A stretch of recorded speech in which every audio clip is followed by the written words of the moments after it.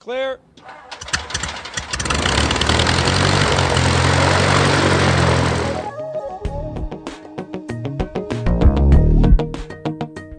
going to be hearing a little bit of background noise throughout the day, but it's just airplanes, so it's not really noise. Good background noise. Yeah, right. this is the best seat in the house. That's right. We got skywriters now. We got skywriters. We got now. skywriters now. Does that say UCAP? I can't.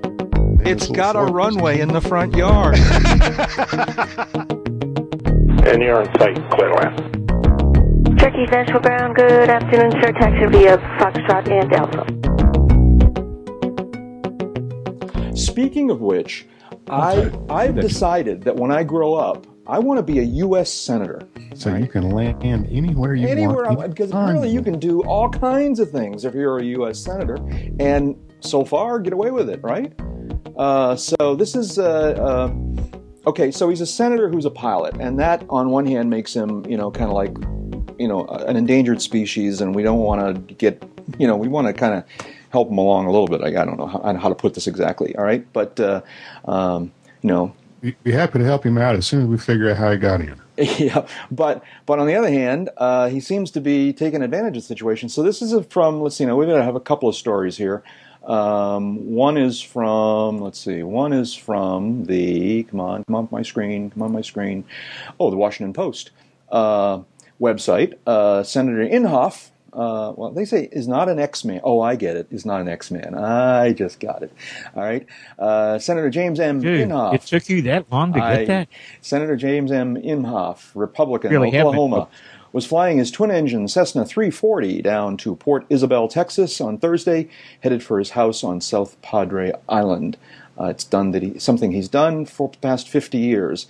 But there were these huge yellow X's on the main runway, which aren't there to mark the landing spot. See, this is a story for non-aviators. Anyways, he basically didn't check NOTAMs, apparently, right? Yeah. So again, to jump to some conclusions here, all right, he didn't check NOTAMs or didn't get a good briefing or whatever, and arrived at his familiar airport to discover construction going on the runway. With the familiar big X's saying runway closed, and didn't notice the X's until short final, according to his telling of the story. And upon seeing the X's, decided that the proper action was to kind of overfly the construction people and land further down the runway, which he did. And anyways, and so he's just kind of basically said, oops, and no harm, no foul, don't worry about it, I checked with the FAA, they're okay. And then to kind of make it really exciting, and this part of it I'm actually not all that worked up about, but it does make it kind of, put a capper on the whole thing. When he departed the airport, he apparently took off from one of the taxiways. Is this what you guys heard too? Yeah. And now this part is not necessarily, it's kind of like, if it's safe and it's clear, and nobody says don't, that's not so. There's an out in the farce for you to do that, right? So he's not the first one to do it, and by all signs, he took the appropriate step tried to take an appropriate step. I'm not sure if he took enough steps, but he says he notified an airport official, but somebody else says the person he notified wasn't an airport official, so. Telling the line boy you're going to depart on the taxiway doesn't count. Well, no. He's a senator, so he could appoint him an official right on the spot. Bless him, wave his hand over his head. All kidding aside, let's boil this down to the two additional privileges that he gets above any other normal private pilot, and I can boil it down to two words. Okay. Dick and all. Well, all right. Okay. There's candidate number one for the show that's title. That's the full extent and upper limit of his additional privileges for being a senator with a pilot's license, as opposed to being anybody else with a pilot's license. Mm-hmm. And I was all prepared to kind of let this slide as well. He's. And then I read some of the quotes attributed to him in some of the follow-up stories. Mm-hmm. And that's when he kind of set my brain on fire and made me afraid my head was going to do a Lewis Black cranial explosion thing. All right, in a second I'm going to ask you what those quotes are, but first let's back up a step here. Senator aside, what would happen to one of us, you, one of us three, if we did this? What would be the enforcement action, if any? How much trouble would we be in? Well, there's a couple of things come to mind here. First of all, show me the FAR that says you can't take off on a taxiway. No, I'm cool with the taxiway. Show me the in fact, show me the FAR that says you can't land on a closed runway. Okay. Okay. That's a local rule. It's the airport is closed. That airport runway is closed. Okay, you're not supposed to land on it. Now there's always 9113, careless and reckless, and there's also 9103, which is pre-flight actions. Okay. Mm-hmm. So clearly those FARs were, how should I put this? Not fully complied with. Right. Okay. But okay. So that's part of it. But it gets better or worse depending on where you. Let me just find this link. Yeah, here we go. This is the Post article was from the 27th. Okay. There's another article in the Tulsa World, basically the local newspaper for the good senator, dated the 31st. Okay. And it just gets worse. Mm-hmm. And I'll send you, I don't know if you guys need a link to this or not, do you? Yeah, because I don't think I have that one. I have the Aero News one is the other one I've got. That's a good way to put it. It gets worse. It gets worse. Really? Okay. What's the story? There's this Tulsa World article. What are the elements of this that have got you? Well, there's just some of the statements that the senator makes in this article are just flat wrong, and show two things to me. One, this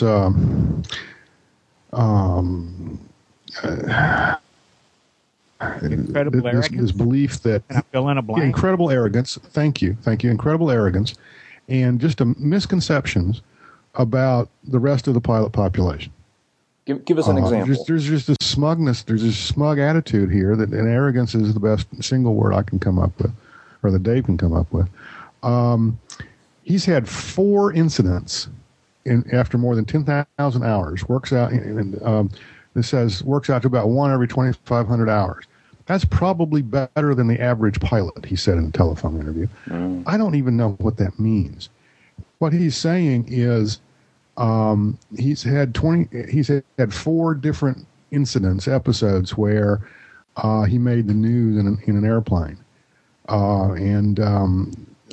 This goes back to 99 when he lost a propeller on an airplane that he was flying. These are detailed further down in the story.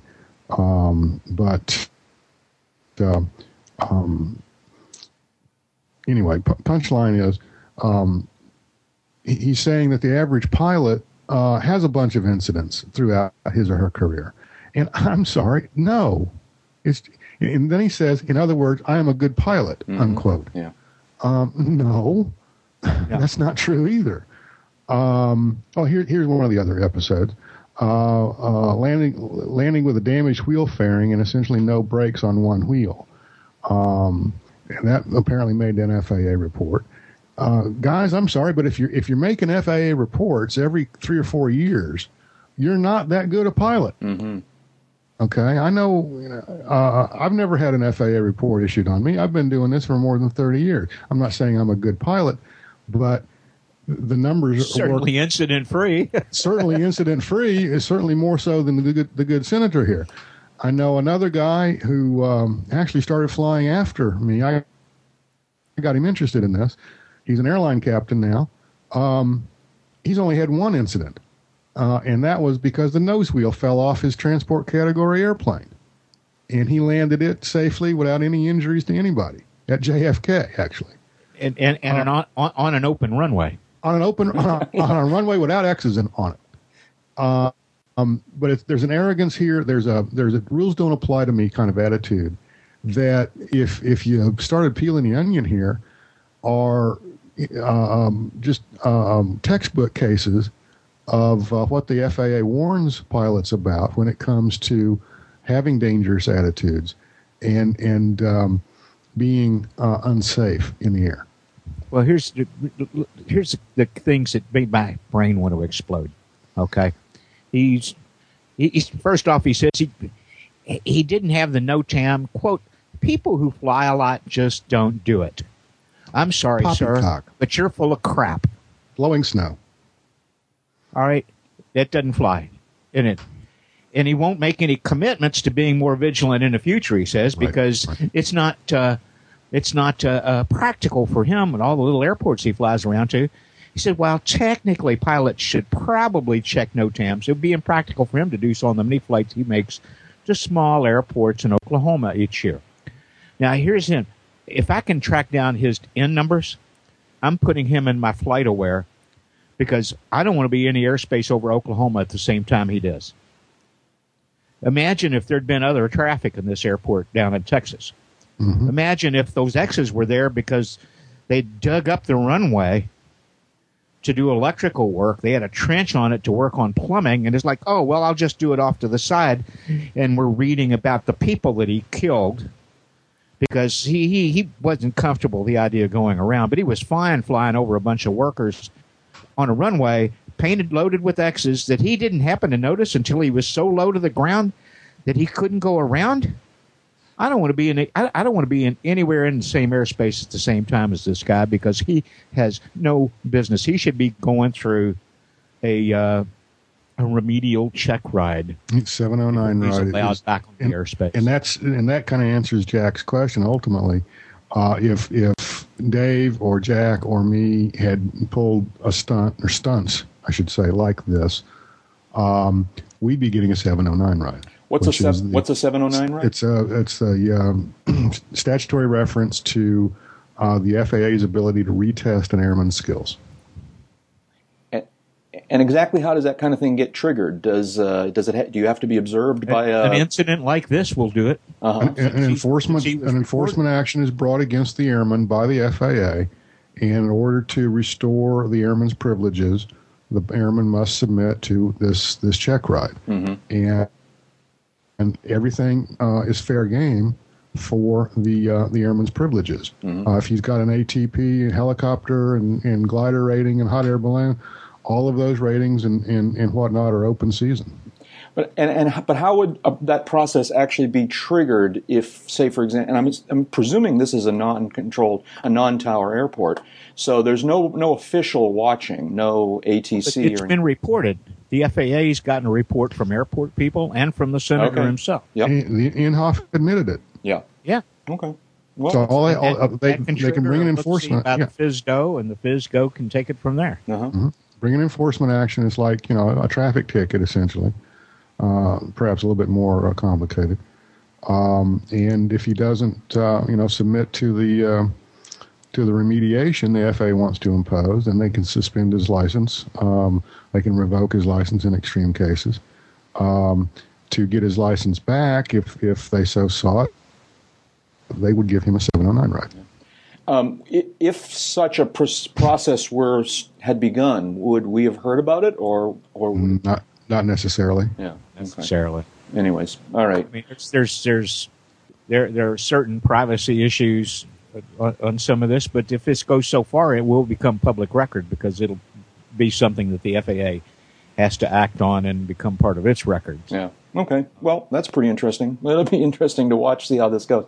What were you saying, David? Dick and all. Well, I'm sorry, but these three sentences are among the most disturbing things I've ever heard a supposedly intelligent, well-rounded elected official with a pilot's license ever say. It's just obscene. That's the inability to sputter and spit about this. Yeah, you would think that anybody with smart enough to have a pilot's license, that's my bias, okay? Anybody smart enough to have a pilot's license, see, I know that's not true. You'd think that a smart person would be smart enough to go, oops, in their head, they go, oops, I screwed up. I'm going to keep my mouth shut here. Yeah, and the sentences in this article, this news article, that just really inflame me, I think probably the same ones that inflame Dave, and they're very quick, and I'm going to read them real quickly here. Inhofe conceded that checking for a NOTAM about a closed runway, quote, probably, unquote, is, quote, technically, unquote, something a pilot should do. Quote, people who fly a lot just don't do it, unquote, he said. The senator said he was not sure of the exact wording of the FAA's regulations regarding NOTAMs, but he added that his frequent flights across Oklahoma would make it impractical for him to check for NOTAMs on every small airport he uses.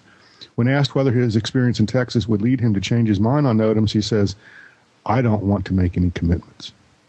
Okay. All right. This is at the point where I think the 709 ride is warranted. This is the point where I want his tail number in my FlightAware account so that I can make sure if he bothers to file that I'm not in the same airspace at the same time. Because the guy, he what kind of an arrival did he do to this airport? It was a VFR day. He comes into view. He doesn't see the runway until the last 100 feet. 5 mile final. What are you doing the rest of the time, Senator? Maybe it's a case where the oral opening blocks the forward vision. Welcome, folks, to episode 212 of Uncontrolled Airspace, the General Aviation Podcast. Recording this episode on Tuesday evening, November 2nd, 2010.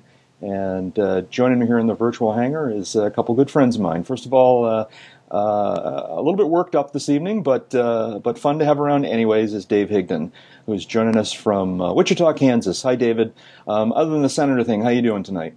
Oh, man, I'm doing lovely. I got a nice, thick, dark wheat stout here, and now that I've vented appropriately, I exhale and be cool that most of the aviators I know their butts from the hole in their exhaust pipe. All right. You're not going to let it go, are you? Also here in the virtual hangar is Jeb Burnside, talking to us from somewhere near Sarasota, Florida. How you doing, Jeb? I'm fine. I just want to point out I flew about 1,800 miles in the last 3 or 4 days, and I checked NOTAMs both times. I know you do. And you do it the old-fashioned way. You get on the telephone and talk to a briefer. I will get on. I have been known to get on the telephone and talk to a briefer. I think I did a lot of this other stuff via duets. Or, you do both. I've watched you. I do both. And I know that in the 24 hours leading up and the 12 hours leading up to the flight, I've watched you do the whole computer thing and check weather and whatnot and fuel prices and NOTAMs and so forth. But I know that this is the part, because I don't always do that part, the telephone part. I usually rely on the computer briefing, and I've noted that you always, I think, in my experience, every single time. In this day and age, it pays to pick up the phone and dial 800 weather brief, and ask one simple, tell the briefer what you're doing, what you plan to do, and ask one simple question. Are there any TFRs that affect me? Yeah. Okay. Guess how they're issued, and get that on the tape. Yeah. No, that makes some sense. It's sad but true that's guess how TFRs get issued. How's that, David? NOTAM. Yeah, but we don't all check NOTAM, so what am I going to do? Well, maybe that would wise the good senator up if he had a nice afternoon interception from somebody flying into somebody else's TFR. And people who fly a lot just don't do it, he said. Yeah. And I'm Jack Hodgson, and I'm coming to you today from high atop the Ramada Geneva lakefront on the shores of the oddly shaped Seneca Lake in upstate New York.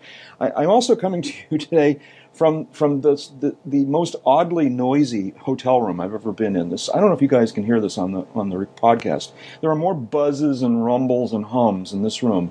And in the last 2 minutes, something next to me, possibly the microwave, possibly the refrigerator. Oh, I did it. It stopped. The refrigerator. Oh, that's the hotel room they made the horror movie about. It could be. Oh, thanks. This is what I mean.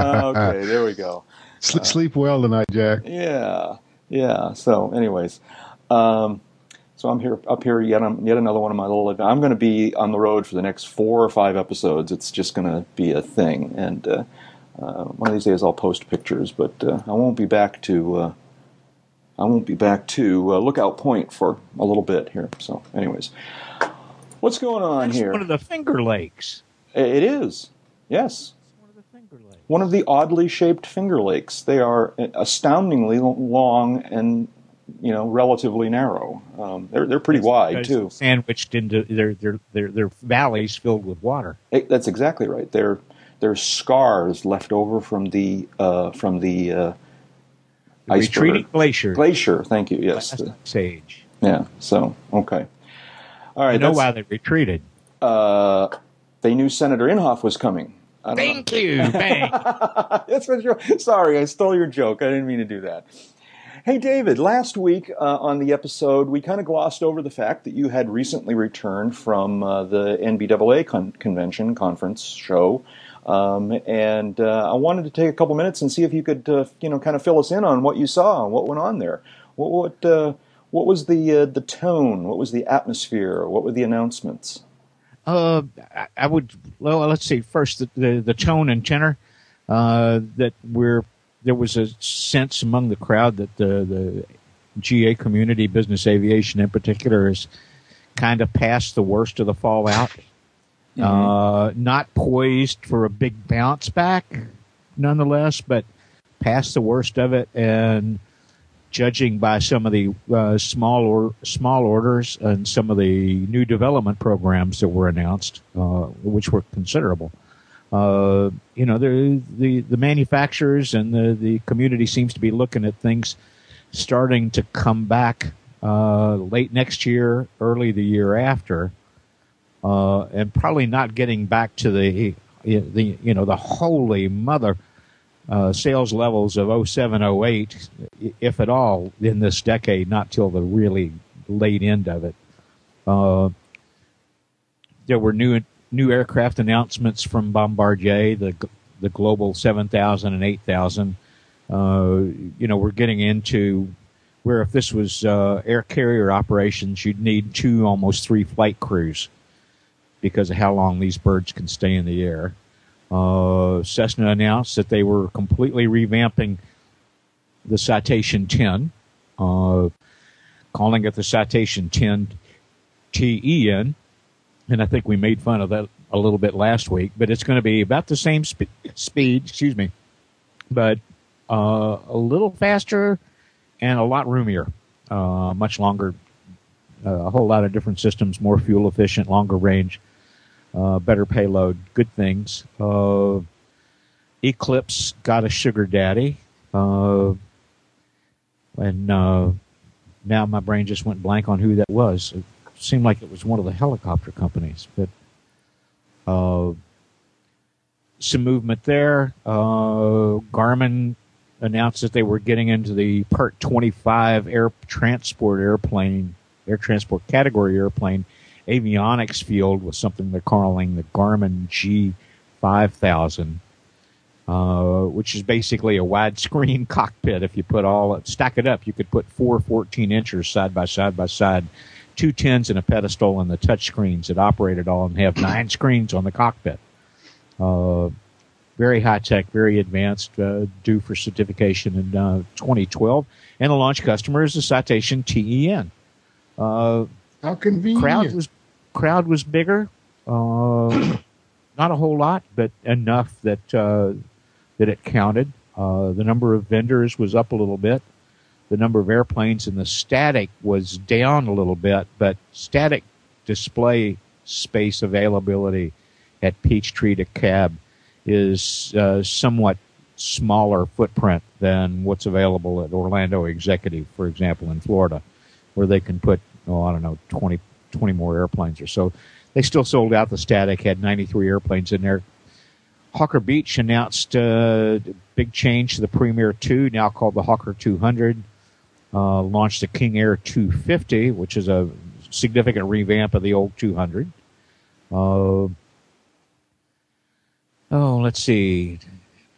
And I know I'm missing a couple of things here, but it was a good mood, not effusive, but kind of the feeling you get post exhale when you kind of go, All right, man, I'm glad that's over. Now we can get on with things. And that made it kind of enjoyable because last year was the midst of the collapse, and the year before we were at the gateway to the collapse, and everybody was kind of in deer in the headlights mode at the 08 convention. Everything was starting to fall apart. The economy was collapsing. Banks on Wall Street were threatening to go under. The car companies were in trouble. And people were already giving notice of the kind of orders they were going to walk away from in 2009. Everybody was freaked. 2009, it was funk. 2010, it was kind of like, hey, we've survived. We're still here. Things are looking to get better. Piston airplane sales are starting to pick up, kind of surprisingly. And some economic indicators that some of the forecasters I talked to like to track, like raw cargo and freight shipments, international cargo loads are going up pretty steadily and have for about 6 months now. And these folks say that always portends a turnaround in the business climate. So onward and upward. Yeah. Do you have fun? Do they have parties? I've never been to NBAA, by the way. NBAA, by the way, for them is the National Business Aviation Association. And right. This is their annual get-together where they kind of, show off the industry. Now, and to give it just some quick perspective, a record crowd for them was about 34,000. And we were well off that this year, but it was still up from last year. So, So in the computer world, the parties are half the thing, and I know. I want to hear Dave's answer. Yeah, to this. I know, David. Do business aviation people socialize? Oh, just a very small modest amount. Without giving away anyone's secrets, what's that like? Is this just like corporate parties, or is it more of Herbie's, or what's it like? Well, I've actually been to a couple of after-hours sanctioned, exhibitors events that did lean a little bit toward Herbie's. Now they were in a House of Blues. Okay. We have one of Aykroyd's chain restaurants, but they were still a lot like a Herbie's party because you had blues band on the stage, which Herbie's only had a couple of times. They don't do that anymore. But it was basically everybody kicked back and no shop talk. One of the things that I ducked out of this year was a wonderful, lengthy, and highly detailed forecast briefing that one of the companies provides. Oh, geez, for a second there, I thought you were about to say that you ducked out of a party, where there were... Well, but that briefing is a preface to a usually fairly rich open bar and open menu dinner. And you ducked out? Yeah. They're going to kick you out of the industry. Should you say this in public like that? Well, no, I ducked out for an alternate opportunity. Okay.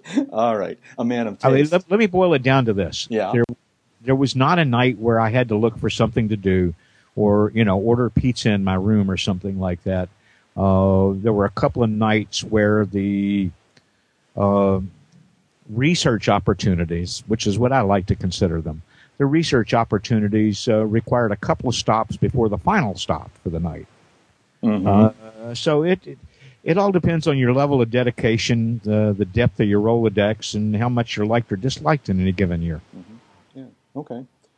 Herbie's, of course, is the legendary Oshkosh-based watering hole that has been a place for gathering in the evening for many, many years. And if you come to Oshkosh for the first time and want directions, ask for the AC Doocy. That's how the locals know the place. Yeah. Yeah, it's called the AC Doocy, as in cards, I guess. Right. Yeah. As in the 21 hand. Right? Yeah. Well, okay, NBAA. Interesting. Jeb, you didn't go. You've left that beat. Go. You've left that beat behind. I take it, huh? Well, not so much left the beat behind, although I don't have any specific responsibilities in that market right now. NBA is always a good event. The exhibiting companies, spend a lot of money, and it's a great place to be. It's a great place to hook up. I couldn't come up with a business reason to be there this year, and had a lot of other complications and distractions and other things competing for my time, so I didn't go. But hopefully, I'll make it next year. Yeah. Well, it's a very broadly based show. I mean, the image for folks, among a lot of folks who have never been, is that it's all suits and ties and business jets and turboprops. And while that may be the predominant hardware flown by the Fortune 500 companies, they had a one-day single pilot safety stand down at NBAA this year that ran the day before opening day. There was only one pilot in attendance? Geared very much to the small jet and turboprop drivers who do their IFR work single pilot all the time. They're not part of a big corporate flight department. AOPA was there in force. I was able to shake hands with Mr. Fuller, bumped into him briefly. Got to have a nice long conversation with a gentleman named Rod Hightower, who at the time had been about 6 weeks on the job as president of Aircraft Owners and Pilots Association. At a little do at their exhibit. So bumped into the head man, John Burton from Sun and Fun, on the floor. Right. So, David, did you just misspeak? Just about everywhere. Did you just misspeak, David? Rod Hightower is the head guy where? At the Experimental Aircraft Association? Yeah, I think that's correct. I think you said AOPA, but... that was Fuller from AOPA. There you go. Rod Hightower from EAA. Yeah. Sorry, I misstated that. I need another beer. Yeah. How about... Somehow I don't think that's the solution. But how about some of our more personal buddies? Did you run into... Was James there? Did you see James? Yes, actually did. James was there working for one of the multiple show dailies that are produced there. He was working for Aviation International News' convention news.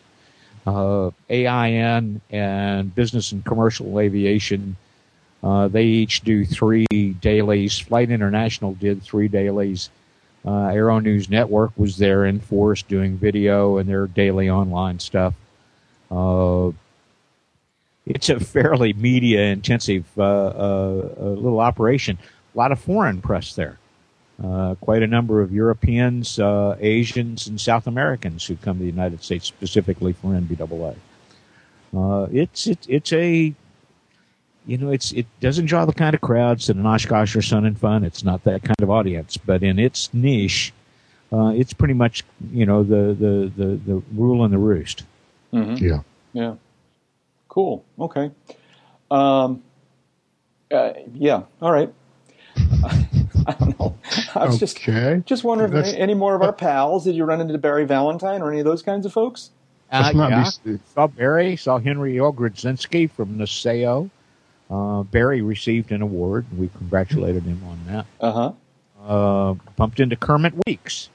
Really? Who, EAA folks will know from the Weeks Research Hangar there on the north end of Whitman Regional, and the Fantasy of Flight operation in Polk City, Florida, near Lakeland. Yeah. So he was there. Yep. I think it was his first in several years. You bumped into all these people, of course, at one of the varied evening research opportunities. Actually, almost all of those folks I saw during office hours.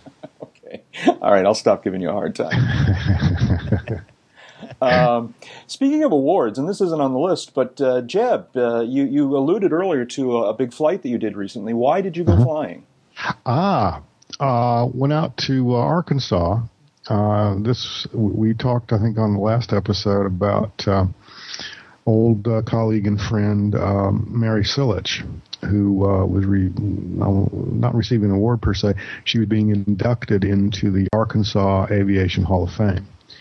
She was Yeah, it really was. I was fortunate enough to be able to go out there and attend the event, and it was a lot of fun. It was obviously really great to see Mary and her husband Nicholas, but I was quite frankly very pleasantly surprised at the way the organization there in Little Rock had they held the event in an aviation museum there near the airport. A crowd of people showed up. The place was full. It moved along. It wasn't. It was professionally done. They had good video that they obviously spent some time researching and putting together on all the inductees that night. And it was just a good time. I was very happy to have been able to be there. And the next morning, Nicholas and Mary used to own my airplane, and in fact, have not seen it since they sold it. Wow! Oh, that had to be cool. Oh yeah.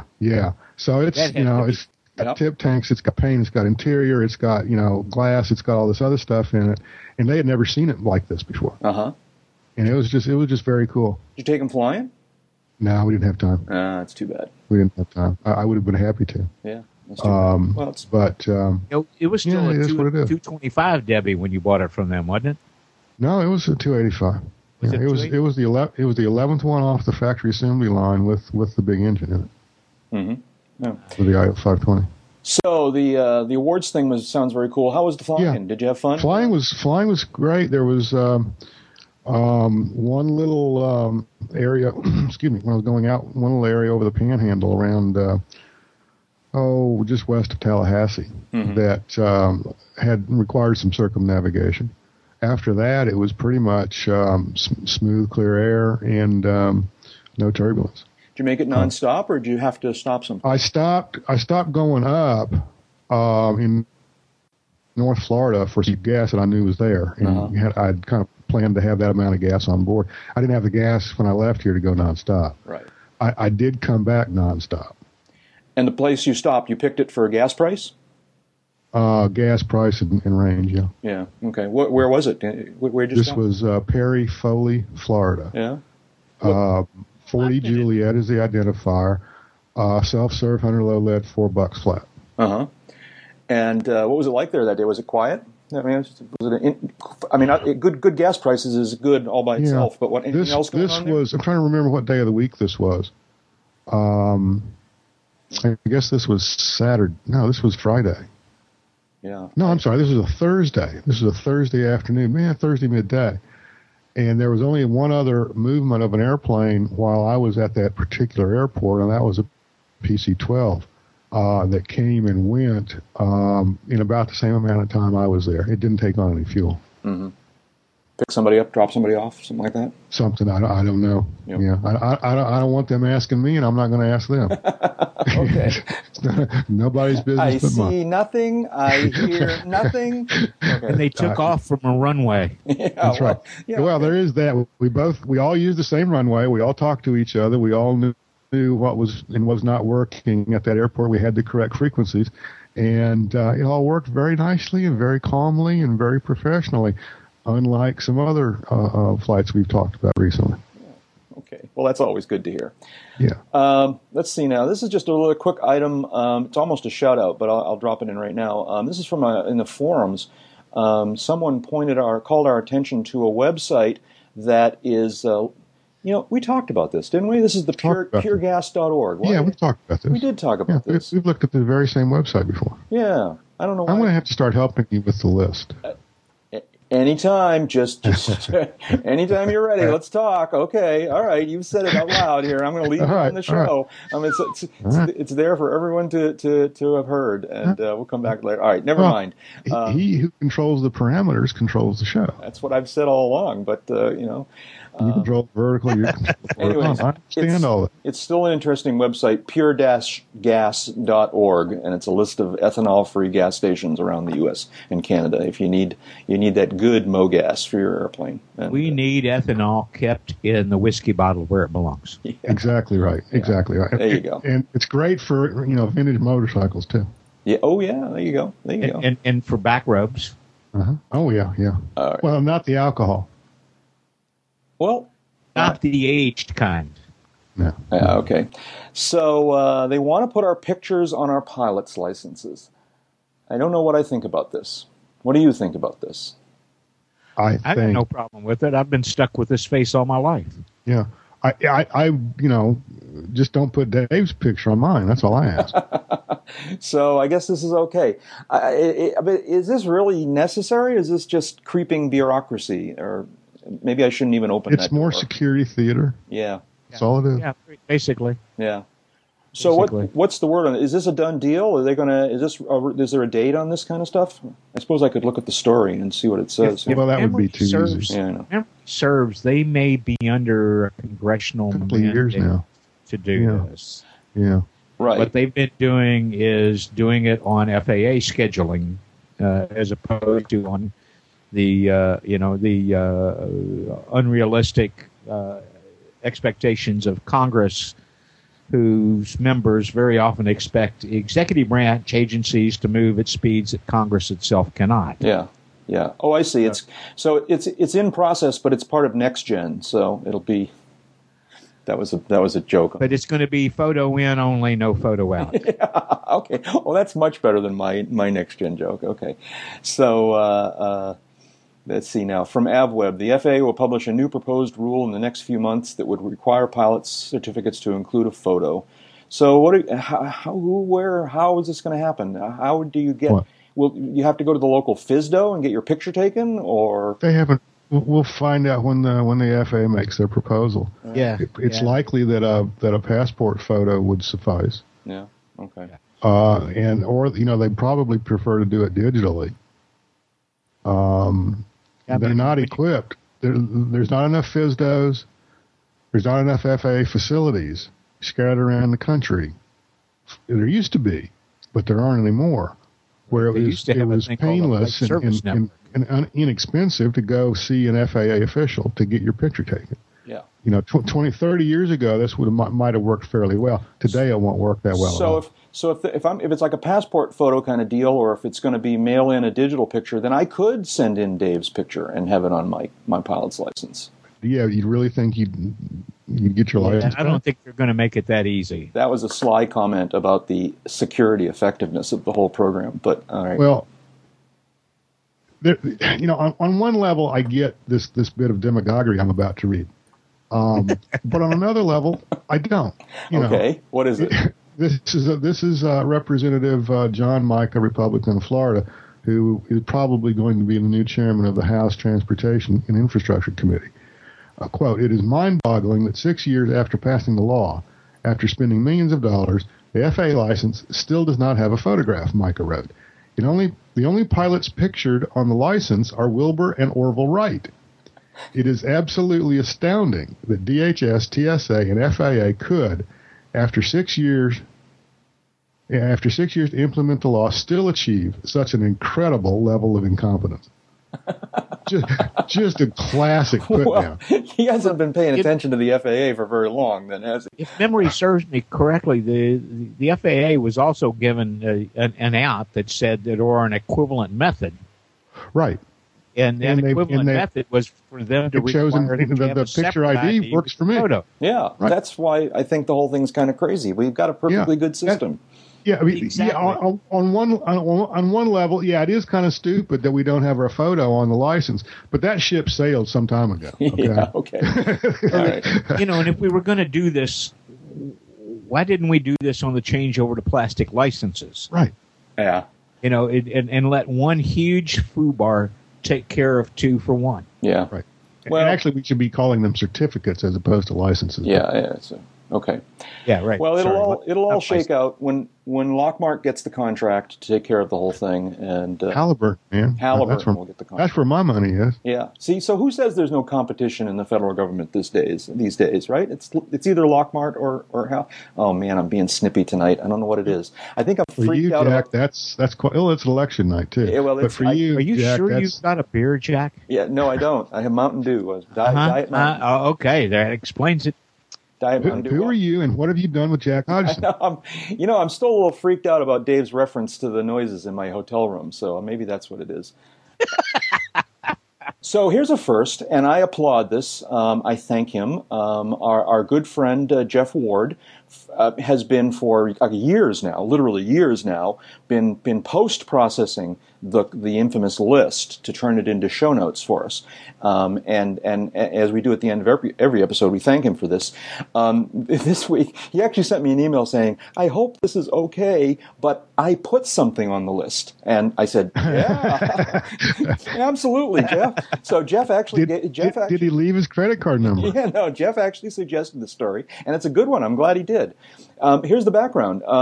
Many people will remember the tragic mid-air crash over Brazil a number of years ago, where for various strange reasons, a Boeing 737 airliner and a Embraer business jet made contact at altitude, and 737 went down with all on board, and the Embraer managed to struggle to a landing. And then the two American pilots on board the BizJet were taken into custody, and there was a lot of pushing and shoving about whether or not they were going to be charged criminally. And then they finally managed to make it get out of Brazil and come home to the States, where there's been, there was more kind of posturing, I guess. Am I explaining this correctly? The upshot is that I haven't heard anything about this in a while, but just recently, the Brazilian courts have actually convicted one of the air traffic controllers involved in this whole thing. Reading from the Seattle Times website, it's Dateline São Paulo. Sao Paulo, excuse me. A military court convicted an air traffic controller for his role in the 2006 collision of a Brazilian airliner and a business jet that killed 154 people, Brazil official news service said Wednesday. And Air Force Sergeant, I'm sorry, I can't pronounce this gentleman's name, Joe Marcelo Fernandes de Santos, was sentenced Tuesday to 14 months in jail for failing to take action when he saw that the Legacy's anti-collision system had been turned off, which is kind of controversial right there. Well, I don't know. What do you guys think about this? It's a difficult situation. I have a fundamental problem criminalizing. Yeah. And that's the sad part of it. It just seemed all along from the very beginning that Brazil desperately wanted to put somebody in jail for this. Right. I agree. They wanted a pound of flesh, and in a lot of ways, I kind of understand that. Yeah. It was quite a blow to their psyche, their industry, their whole sense of being.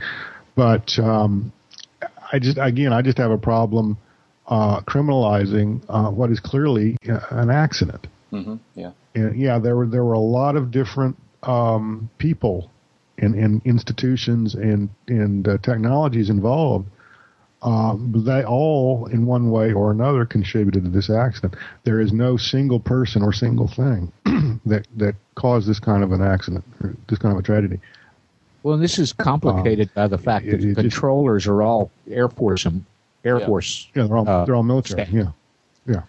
Yeah. And that's what the military does when their systems fail, is they generally put somebody, on trial, even if nothing more than to come to a conclusion that it was an accident and nobody was at fault. Yeah. Here's one other thing, though. Yeah, here's one other thing. The guy's lawyer, the controller who was convicted, his lawyer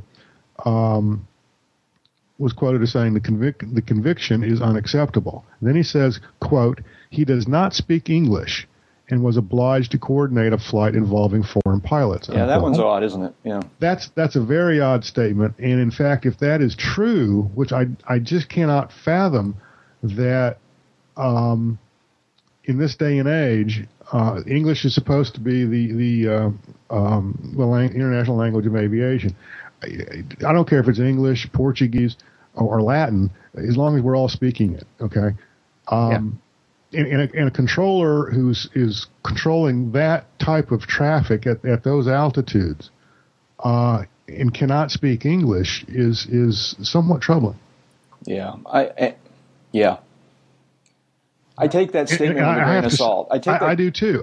That's why it kind of sticks out there. I don't know if that's true or not. I just find it fantastic that it is, if it was true. Yeah.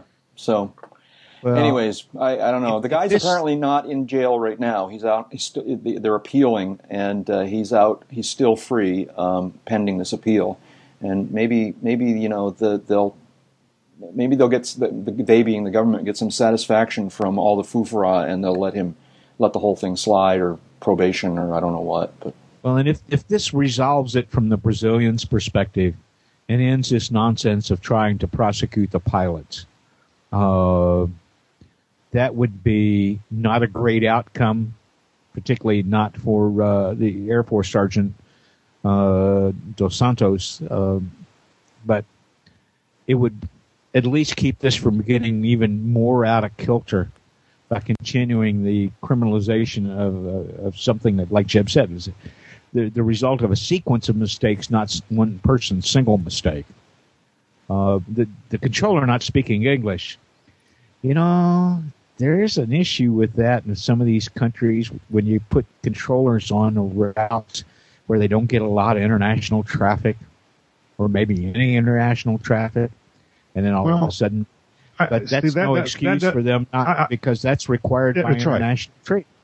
That's right. First of all, that's no excuse. Secondly, it's not. It's Brazil. They have a lot of international air traffic, both corporate and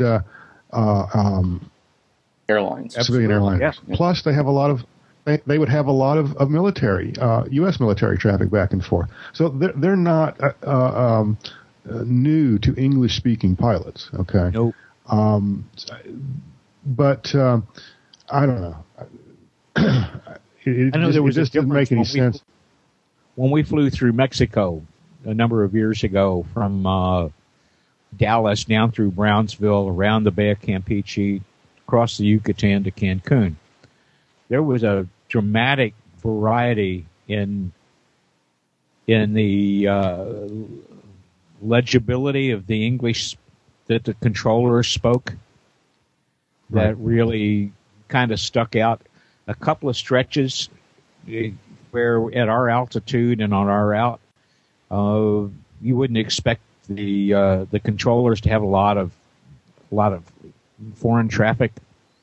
It was very difficult to understand them, and sometimes we had to repeat ourselves a number of times when dealing with controllers at Matamoros, right on the Texas border, Mexico City Center, and two big international airports where we stopped.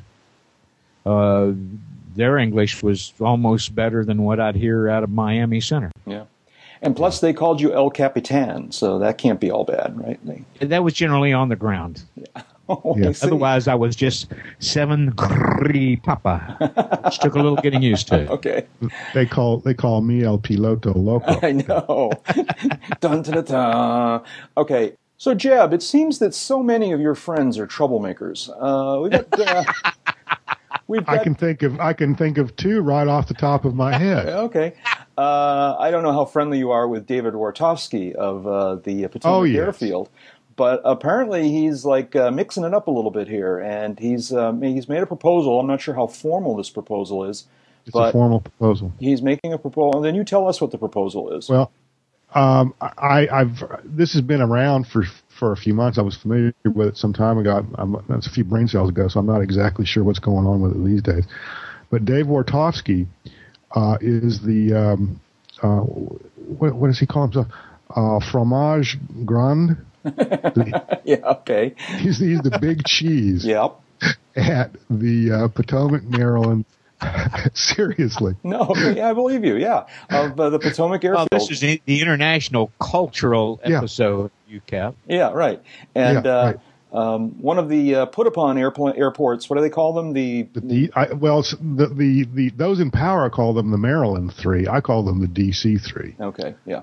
Which are the 3 airports that are close in to Washington National that you have to have special background checks and decoder rings to access on a regular basis. So anyways, he's proposed what? He's proposed that the FAA basically do away with the third-class medical. Mm-hmm. Okay, yeah. So basically, we'd all be like sport pilots. I mean, in one regard. In that regard, at least. Yeah. Basically, he suggests the FAR should be changed to require all pilots to have a valid driver's license, but no medical requirement for piloting an aircraft weighing less than 6,000 pounds, maximum gross weight. I think it makes perfect sense. Me too. And it's been brought up. It's been brought up before. Yeah. I mean, it was brought up before and was studied, and the FAA could find no evidence that medical issues were a safety problem. AOPA pushed this for years. Yeah. The FAA found no evidence that the medical conditions protected against by the third-class medical were causing any accidents, and concluded that that was because they were requiring medical, and decided not to change anything. Oh, yeah, okay. Well, but now don't they have some stats now from Sport Pilot? That Sport Pilot's been around for a few years.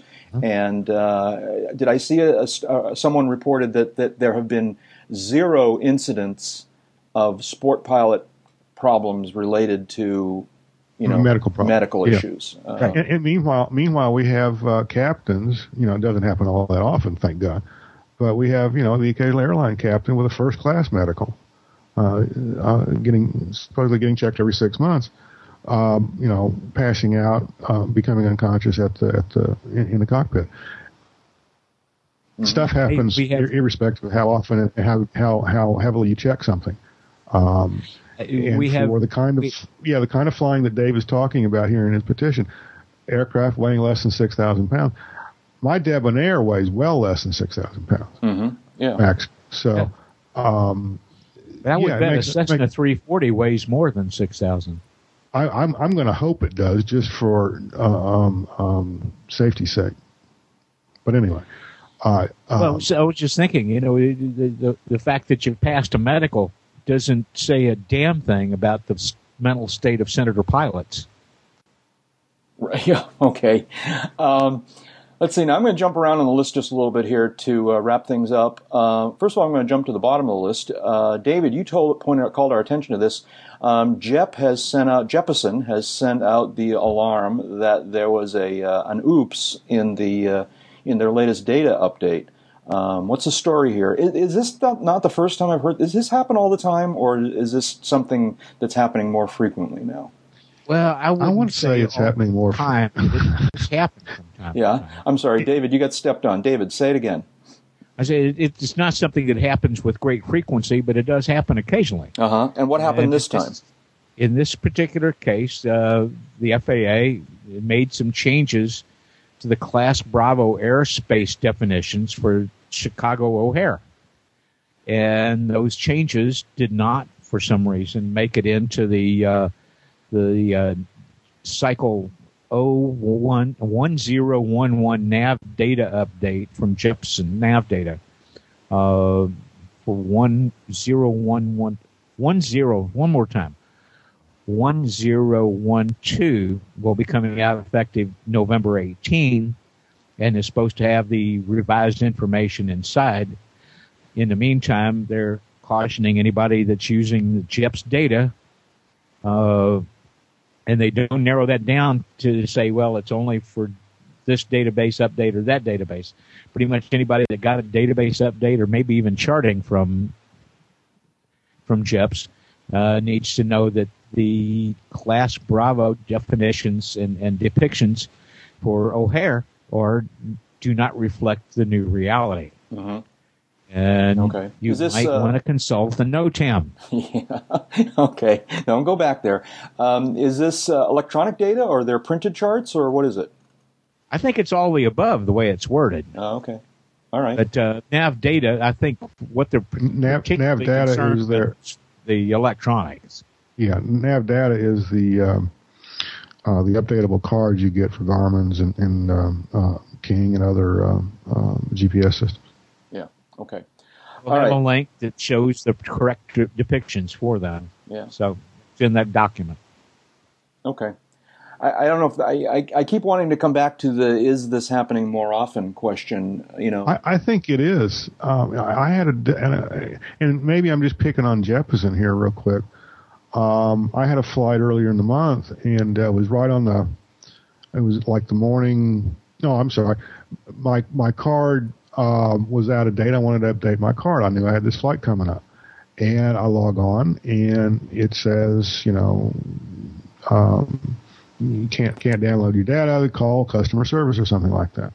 So I managed to get a hold of customer service, and it's funny, they had my check well in advance of the expiration date. They cashed the check, but they never updated the record. Yeah, you mentioned this last week. It said I'd paid for it, so we got it all resolved, and I moved on down the road. But I don't know if they can't keep up with billing. Sounds spectacularly close to what Hal Shevers went through back in April. Okay. We talked about I think this we had that exact same comment last week or whenever it was. The computer guy in me wants to kind of observe that, Jeb, you over the years we've been doing this podcast, you commented a number of times that you think that more and more of this nav data, these charts and things shouldn't come out in hard copy. They should come out in data form so that they can be easily reformatted and repurposed and whatnot. But this is the risk that as more and more of this stuff is published that way. It is and it isn't. Keep in mind also that there are any number of updates to published charts issued on a regular basis. That's why we have a change notice every 28 days for approach plates. Mm-hmm. Yeah. We have updated en route charts every 56 days. Now this is you can do it more frequently. There's an international standard that's been devised on how frequently I think it's an ICAO thing, how frequently aeronautical data like this is updated, what formats and all this kind of thing. It's like an every 14-day schedule. Here in the U.S., we just do it. Other countries do it one way. We do it other ways. But basically, it's an every 14-day this kind of cycle before the stuff gets updated. So changes happen all the time. Mm-hmm. Electronic is one of the best ways to keep up with it all. Okay, but it's a garbage in, garbage out situation. We have the same problems with paper too. Yeah. Okay. I was going to say, I just wanted you Jeb just hit on it. This has happened with the printed documents going back years too, where something didn't get in, or it got in only partially, or the change got in but with incorrect information. There's a huge volume of stuff to deal with. Mm-hmm.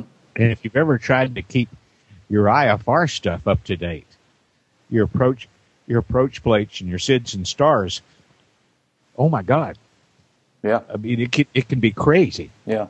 Okay. Well, anyways, word to the wise, though, if you've gotten this recent update, particularly if you're in the Chicago area, right? It's 010001000. And be sure and check the NOTAMs for O'Hare. Yeah. TFRs, too. Finally, David, you pointed us at some really cool pictures from... now, I'm a little confused because the note that you gave us here refers to the Hudson River, but these pictures don't look like the Hudson River to me, although they're spectacular pictures from flight. What's this all about, David? Well, a gentleman named Bern Hymos. This was sent on to me by a friend of ours who I'm not allowed to mention. But it's basically they flew from California across the U.S. up the Hudson River. Oh, okay. Turned around and went back to California in a Cub. Yeah. Cool.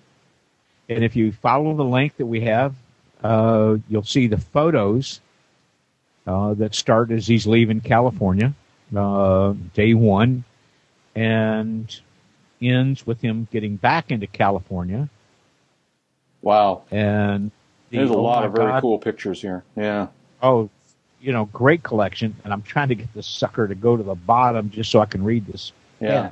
Look at this. He stopped at He stopped at Lee Bottom. There's a lot of pictures on one page. Everybody needs to be patient as you're opening this page, but it's worth it because there's a lot of awesome pictures here. Yeah, that's some very cool stuff. Yeah, this guy or whoever. And the stats were particularly fun to talk about. I mean, the variety of photography this guy worked in during the trip is stunning. My goodness, it gets better and better. Huh? Look at Hudson River. And so he did make it to the Hudson River. Pictures of Ellis Island and Statue of Liberty. And, man, I want to do this. This is cool. And I'm only halfway and that's through the some pretty page. delicate airspace to navigate Nordo. Yeah, and I'm only halfway through the page. What's this fly-in? 350 I'm not vintage even halfway airplanes? through it either. This is amazing. I'm going to get this Photography is wrong, just but superb. Yeah. This is... photography is. yeah, go ahead, David. Well, I was just going to say the specs on this are just stunning. How many days, how many hours, how much fuel. I wish this sucker would let me go to the... There we go. I found Number of days on the adventure 32 days. Yep. 6,906 miles, statute miles. 75 legs. Longest leg, 1 hour 58. Wow. Shortest leg, he says, I'm pretty sure it's my left leg. Flight time, 104 hours, 14 minutes per the GPS keeping track. 445.49 gallons. Now, that's a specificity I would have not, level of specificity. How many gallons? 445.49 gallons of fuel. How many miles? Total number of photos, 5,599. Jeb, 6,900 miles. 6,906. I see that now. Yeah. This is great. The final picture is this gentleman standing next to the tail of his Cub, and what an adventure. Man, am I jealous. Yeah, it's very, very, very cool. Well, it so reminded me of tracking Champ Guy and his little post on our forums pages as he was cruising from Oregon across country to Oshkosh a few years ago, then on to meet his wife in Maine, spend a week out there, and then backtrack in a Champ. You know, Champ, Cub, Champ. We're basically talking about the same kind of flying. Yep. Except Champ Guy actually flew like a man with a time-related mission. And Mr. Hymos here, he seems to have taken all the time he needed and all he wanted. Yeah. I'm like you. I'm just jealous. Champ Guy, by the way, also publishes some really cool pictures of his flights, too. And you can often see them pointed to in the UCAP forums. This is very cool. Thank you for pointing it to. I'm going to spend some time a little bit later on looking at them more carefully because there's a lot of pictures here. Oh, yeah, it's huge. Very, very cool. Very, very cool. And editing that down could not have been a lightweight job. Yeah. When you start that many photographs. Yep. Shout-outs. What do you got? I got a couple. You guys have anything? I'll go first while you're thinking about it here. Wanted to give a shout-out to the pilot in Montana who, I'm just dragging my feet here while I'm waiting for the link to open here. But come on, you can do it. From the BillingsGazette.com website, Billings pilot lands at every public airstrip in Montana. Growing up, Steve Kriener had a burning passion to learn to fly airplanes, but life, including medical school and his work as et cetera, marriage, children, delayed his dreams. So 3 years ago, when Kriener, 50, finally decided to pursue his childhood ambition, he went all out. Basically he spent, and he didn't do this in any quick period of time, but over a period of I don't know what, weeks or months, he managed to land at all 125 public airports in Montana. And that's very, very cool. And there's yet another flying adventure that must have been pretty notable. I wonder if he's posted some pictures someplace. So anyways, just a shout out to Steve Kriener of Montana for completing a really great adventure. That's one of mine. Yeah, very cool. Yeah. Takes a lot of dedication to do something like that. Yeah. You guys got any shout outs? I had one. I can't remember what it was. From that little airport in... to Wartofsky. Oh, okay. Dave Wartofsky is the guy behind this Eliminate the Third Class Medical petition. As I mentioned, he's the airport manager owner of Potomac Airfield, just outside of D.C. All-around good guy, neat place to visit, hats off to Dave for taking this bull by the horns and running with it. By all accounts, he's done a pretty good job. This is a real deal. Mm-hmm. This is a formal petition to the FAA to eliminate this. It's the only one pending right now like it. And we should be out there supporting it. Yep. And there's some links on the AvWeb, at the AvWeb article, There's probably another. You can go to PotomacAirfield.com or .org and find out more about this. Yeah. Just turn your speakers down before you load the page. Oh, really? It's one of those. Okay. I've never met this guy. Which just adds to Dave's charm. Yeah. I've never met this guy. I would love to meet him someday. It seems to me just an amazing accomplishment that he's kept this airport open. That the folks running these 3 airports are living under such an incredible restriction, and that they managed to keep these. That anybody manages to keep any private airport open these days is a miracle. That they've kept these airports open under these circumstances is triply, quadruply order of magnitude. I know one of the other guys, and I know the third guy's name, but Dave Wartowski at Potomac, and then Stan Fetter at Hyde Executive, out 2 or maybe a half mile and a half as the crow flies from each other. They've just done a superlative job. They have the patience of Job, and the infinite ability to put up with blowing snow that I don't have. Yeah, really. I just hats off to all 3 of them, but to Dave. Yeah, and I think any of us who are in that area, it would be, I don't know, to go, and you got to be careful because you got to do it just right. But do what it takes to go and visit these airports and buy some gas and. Well, yeah. If you don't have the magic decoder ring, don't even think about it. Yeah, so it's really tough to do. But if you're able, if you live in the area, if you live in the area, God help you. If you live in the area, and you can think of a reason maybe once or twice a year to go pop in there, going through the background check and the I forget what they call it now. I haven't even passed the course, but the special airspace access. I know. You've been gone from there for a couple of years, so you're pressed at all. And I've had to use those brain cells for other stuff. That's right. Yeah. So okay. What else, David? Any shout-outs? Well, can I steal your last one? You sure can. Go for it. The Aviators. The television show, series running on the public broadcast system, the often maligned public broadcast system. This shout-outs to AOPA, EAA, Xeon Flight Systems, and Mid-Continent Instruments, my old friends here in Wichita, who helped underwrite the production of this. Somebody on the web, on our forums page called it kind of a magazine-style TV program called The Aviators. 30-minute episodes. You can get it online at theaviators.tv. Mid-Continent Instruments was nice enough to invite the bride and I to a premiere party at a local adult beverage dispensing establishment a few weeks ago. And we spent a couple of really pleasant hours meeting the producers and the director and some of the folks involved with making the show. Then got to watch the debut episode there in the little private setting. You'll see a lot of yourself. You'll see a lot of people that you know. You'll see a lot of real general aviation in the Aviators, and definitely worth your time to seek it out. Yeah. You can check out, either go to your local public television station's website, or you can go to it's just theaviators.tv. So theaviators is one word, .tv.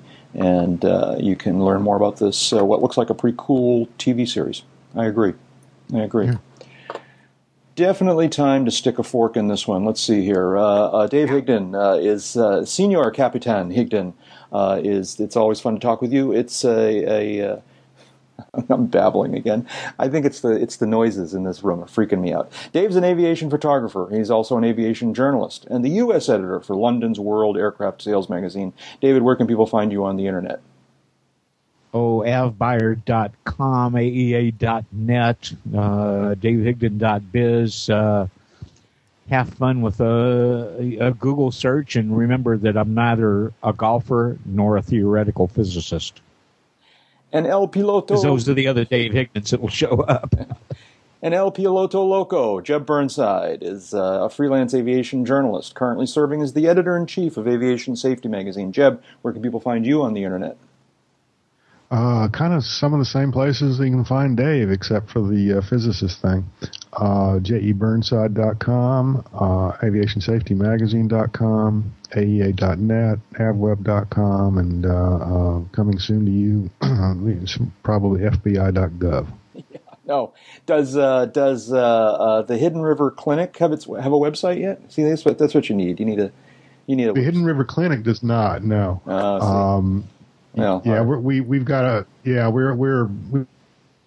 have to rethink a couple of things there, but we kind of had to put that project on the back burner. Okay. Actually, go ahead. Letters from Lawyers? Is that what it is? No. And I'm Jack Hodgson. I'm a private pilot, a freelance writer, and a new media producer. You can learn more about me at jackhodgson.com and aroundthefield.net. Thanks to all of the folks that help us out with this podcast. Jeff Ward for not only creating our great show notes, but now for starting to become a contributor to the list. That's excellent. Thanks to Mike Morgan, Royce Earl, and to the many. I just want to make sure. I just want to make sure he pays, the access fee, Yeah, that's right. Everybody's got to put a quarter. Yeah, that's right. You think this is free? I know. If you're going to have these kinds of bad habits, you need to pay for them. Thanks to Mike Morgan and Royce Earl and to the many other listeners who have created the UCAP disclaimer clips and other cool audio things that you hear interspersed throughout this podcast. We are also very grateful for the financial support we receive from our listeners. For information on how you can make a donation to this podcast, see the Uncontrolled Airspace homepage and the box in the right-hand column labeled Tip Jar. It doesn't need to be very much, just $10 or $15 over the span of a year is a big help. And don't forget you can visit with all of us at the Uncontrolled Airspace website. You can read the blog, view the forums, check out the wiki, the aviation movies list, the new ratings webpage of fame, and more. All of that is at uncontrolledairspace.com. David, you were going to say something? Only that the key to long life and happiness is aviation, because time spent flying is not subtracted from your lifespan. Live long and aviate. Bye-bye. And that's enough talking. Let's go flying. I thought his wiki imitation was off tonight. What about you, Jack? Yeah, a little bit, but it's been a while. That's true. He's out of practice. TTFN. Okay. All right.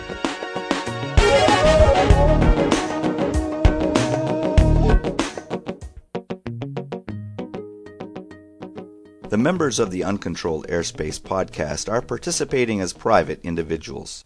Their comments do not necessarily reflect the views of the various organizations they work with. Also, anything you hear on this podcast that sounds like advice on aircraft operation is obviously very general.